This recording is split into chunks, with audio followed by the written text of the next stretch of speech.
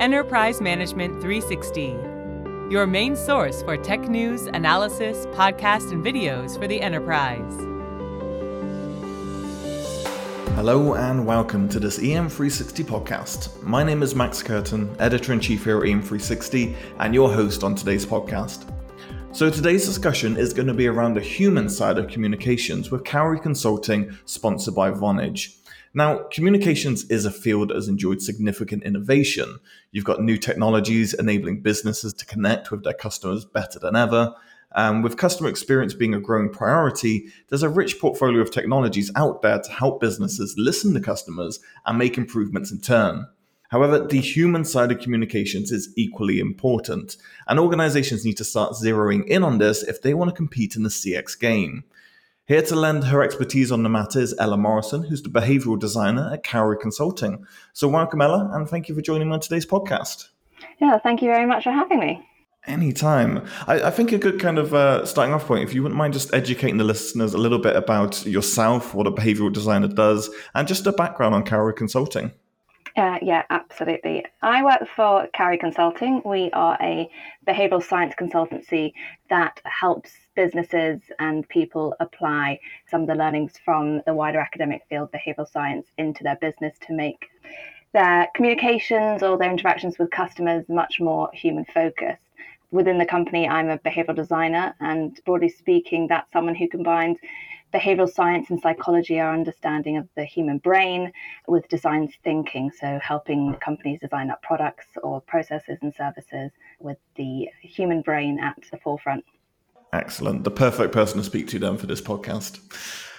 Obviously, we're talking about the human side of communication and everything in CX, which is really an important focus going forward in the future that I think a lot of organizations are really coupling onto. But when we kind of mention this term, it could be a bit broad for a lot of people. So what are we referring to here when we say the human side of communication? Yes, no, it's quite a sort of a difficult and nuanced concept. But from my perspective, historically, we've seen that companies have designed communications based on the assumption that humans are fully rational and have these fixed preferences. Whereas in reality, we know that humans are quite complicated and in fact actually quite weird. We often do things that aren't in our best interest. We procrastinate, we forget things, and we break our promises and often change our minds.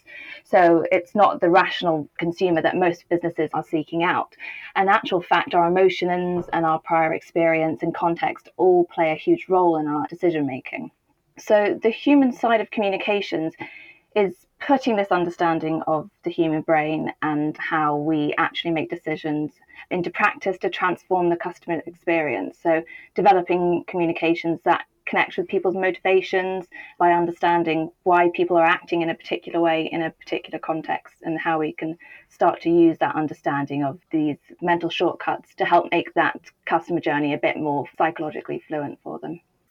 Yeah, definitely. I think it's such an interesting concept, and it's odd that it's something that people tend to overlook. When you're looking at CX, it comes down to customer dealing with someone. So there is definitely that element, and it's changed in the past to how we do it now, and it's going to continue to evolve as we move forward. So from that perspective, what direction do you think the human side of communication is moving in, and why do you think that is? Yeah, it's an interesting one, because even though businesses in the private sector are beginning to recognize that humans aren't always, rational and deliberate, this understanding of the human brain and decision making and sort of behavioral science in general isn't being systematically applied across the industry. So it's not being, taken advantage of in order to improve the customer experience. So I think moving forward, I feel that the practical application will become more widespread, and it'll start to be built into the processes, developing products and developing services, and taking this human-centered approach and designing these cognitively fluent interactions will become a centerpiece when building these comms. And then also, I think the human side of communication is also becoming, increasingly personalized and tailored. We're starting to see this level of personalization already, but I think, in the next few years, we'll see it push a bit further to different contexts, because, whilst many of these sort of human irrationalities in our cognitive decision-making processes are universal, there's an increasing demand to understand the role of the context and the role that culture plays in in these different customer journeys. So I think there'll be a growing trend to understand why certain behaviors unfold in certain systems and journeys, and how we can adapt our communications to lead to positive outcomes for the customer across these different contexts. I think the personalized approach is very interesting, because no two people are the same, and no two queries, although similar, might not be the same as well. And with it becoming more a customer-driven environment, and companies are trying to be more receptive, they're not just seeing people as a call-in or seeing people as a number. They want to be responsible to or receptive to customer demands. Why has this become the case now? And how can companies best position themselves to readily adapt to these changing demands? Yeah, it's a funny one, because being customer centric is no longer just a nice to have. It's necessary, and companies can't ignore the importance of the human touch, even though there's sort of the advent of AI and all this growing technology. It's really important to consider the customer and to consider that human element. And it's becoming increasingly more difficult to differentiate themselves using companies because of how quickly competitors are able to level the playing field. So it's really important to think about how they can give themselves that edge. And one way they can do that is to understand exactly how their customer, thinks and actually behaves. And the customer experience point of this is that a single piece of content from, a dissatisfied customer can go viral in a matter of minutes. So it's hugely important that companies are, putting the customer at the forefront and are working hard to build this trust. We're starting to see the importance of trust between companies and customers, and generating that relational and people-centered journey to build that relationship. Because every time you send out a letter, or you design a website, or have a conversation on the phone, there's an opportunity there to either improve or hinder your customers' perspective of a business. So businesses really need to make sure that they're looking at all these touch points and making sure that they work better for human brains. Yeah, definitely. And I find it interesting, because I feel like this evolution has really come about within the past, 5 to 10 years, if that really. And it's just trying to understand why it's become so important. Like, obviously, customer needs and experience was important beforehand. But do you think, and we'll get to technology a little bit later on in the podcast, but do you think it's come down to the high demand of how our lives are at the moment, of everything being now? It's kind of flipped over into how customers are being treated from that side of things. Yeah, I think absolutely. This need for instant gratification is really important. And as well as wanting things now and straight away and getting that instant feedback, we're also wanting this desire, this operational transparency, because we want to form these trustworthy relationships. And because as a species, we're social creatures, we sort of thrive in communities and off of relationships. We want to see that reflected in the relationships that we have with companies and brands. So we want to make sure that all of our experiences are improving and are easy for us and are meaningful for us, so that we go and sort of engage in more meaningful activities, so that we're able to free up our time to do other stuff. So yeah, it's absolutely this climate and the concerns surrounding sort of data protection and access to personal information. We want to make sure that we can trust the brands that we're talking to, and that all the interactions we have with these brands are making our lives easier. Yeah, and I think that's the key takeaway of making life easier, isn't it? If we kind of focus on the customers just briefly here, what do you think customers kind of value more at the moment? Is it the experience, the products, or the price? Like, where do you think the loyalty is kind of, or how they're enjoying stuff at the moment? Yeah. So I think if you asked a customer what they valued the most, the rational part of the brain, what we call the Mr. Spock part, or the system 2, would most likely say that products, are the reason that they have a good customer experience with a brand, or price, that they're unmatched on price. But more often than not, these customers are post-rationalizing their attitudes and their perceptions, and we find that it boils down to the customer experience and how that particular company or business has made them feel. Customers are very bad at articulating the drivers underlying their behavior, because they can't tap into that subconscious processing. But what we find is that what drives customer engagement is much more emotional than rational things such as price and product. If you take the example of Apple, people don't queue outside the stores or set up camp the night before for the latest iPhone because it has 30 megabytes extra storage, or there's now 3 cameras instead of 2. And it's obviously not because they have a competitive pricing strategy, but it's because of their customer experience and how the brand and the products make the customers feel, making their purchase feel really intimate and personal, things such as Genius bars and one-on-one service, or reducing the choice overload of the different products and the way that they present that information online.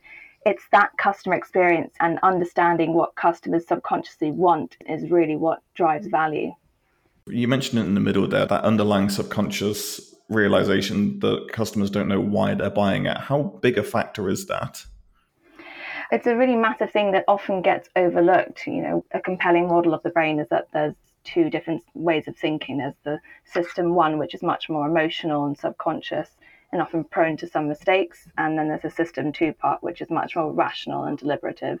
And quite often we find that most of the time people are speaking to that system 2, that rational part of the brain, and really not engaging with the system 1, the emotional parts of the brain. And when we tend to find that this is what drives most behavior. Most people, most customers have an emotional reaction to a situation or a context or a bit of information, and then post-rationalize once they've had time to think about it and to try and explain their behavior. But it's really important, and it's an element that businesses haven't tapped into successfully yet, I'd say.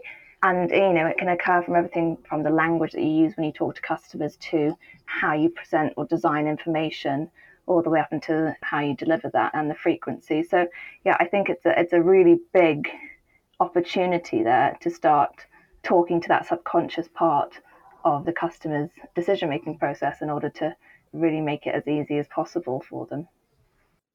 Yeah, it's very interesting and kind of underlying important element of the process. When we kind of look at the other side, we mentioned briefly a couple of questions back about technology, and obviously that is a huge aspect of our daily lives and what we talk about. But what role does technology itself play on the human side of communications?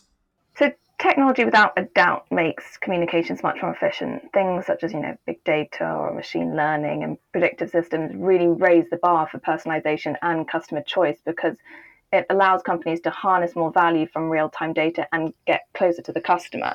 But quite often what we're seeing is that people feel that technology, when they have a big problem, they need a big solution. And, quite often that seems to be technology, or people resort to technology. But what we're tending to find is that technology isn't the silver bullet, and it's important to think about the human side and in interaction with the technology and align them so that you have a human first standpoint and, first understand how people actually think and operate before you can leverage technology to take to the next level. So technology should help customers self-serve on simple tasks and empower employees to better support customers and free up time to engage in more meaningful activities. But it should also support and supercharge people-centered communication.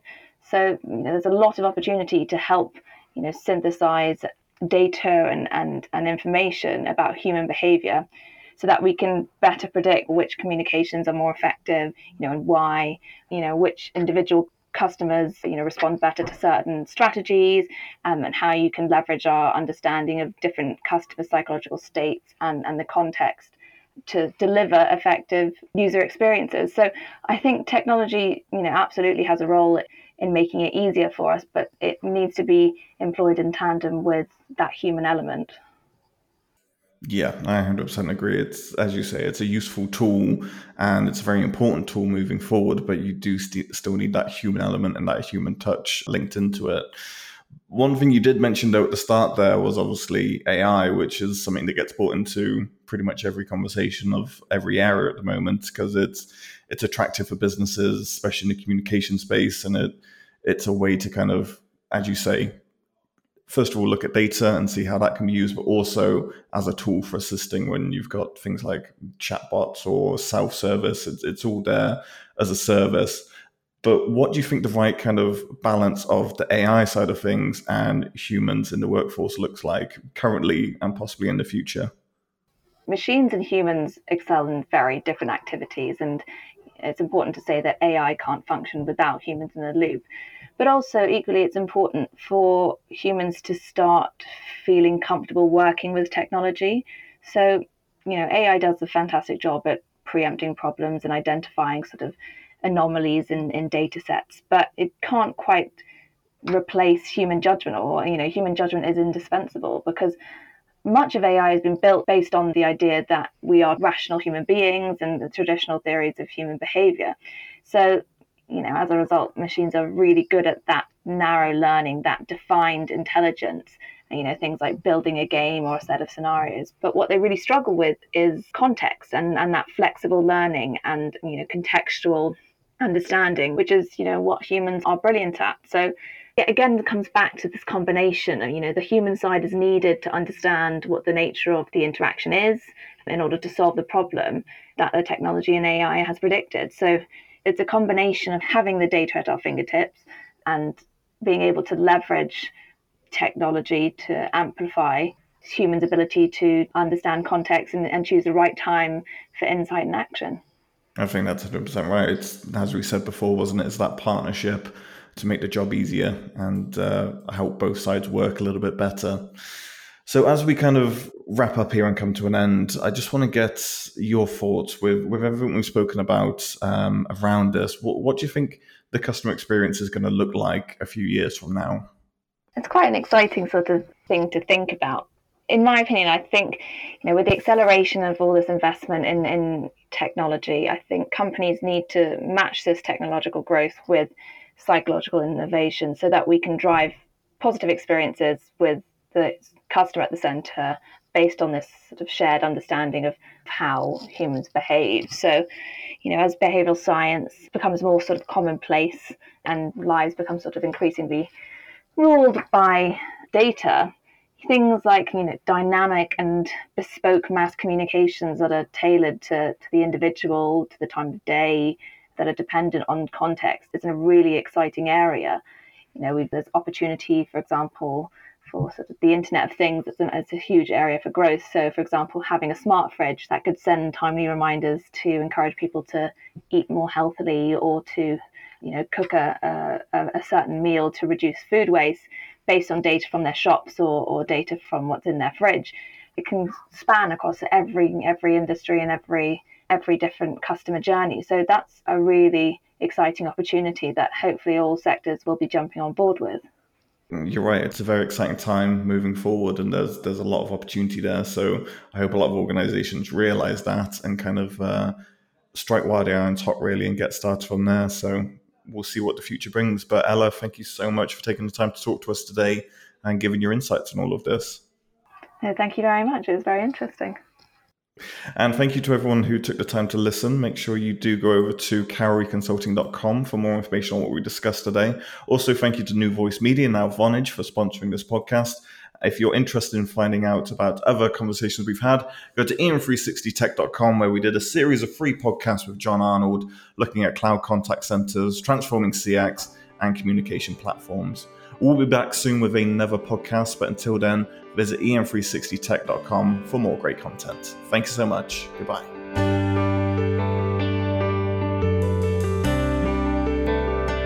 You've been listening to the EM360 podcast. For more great content, head on over to em360tech.com.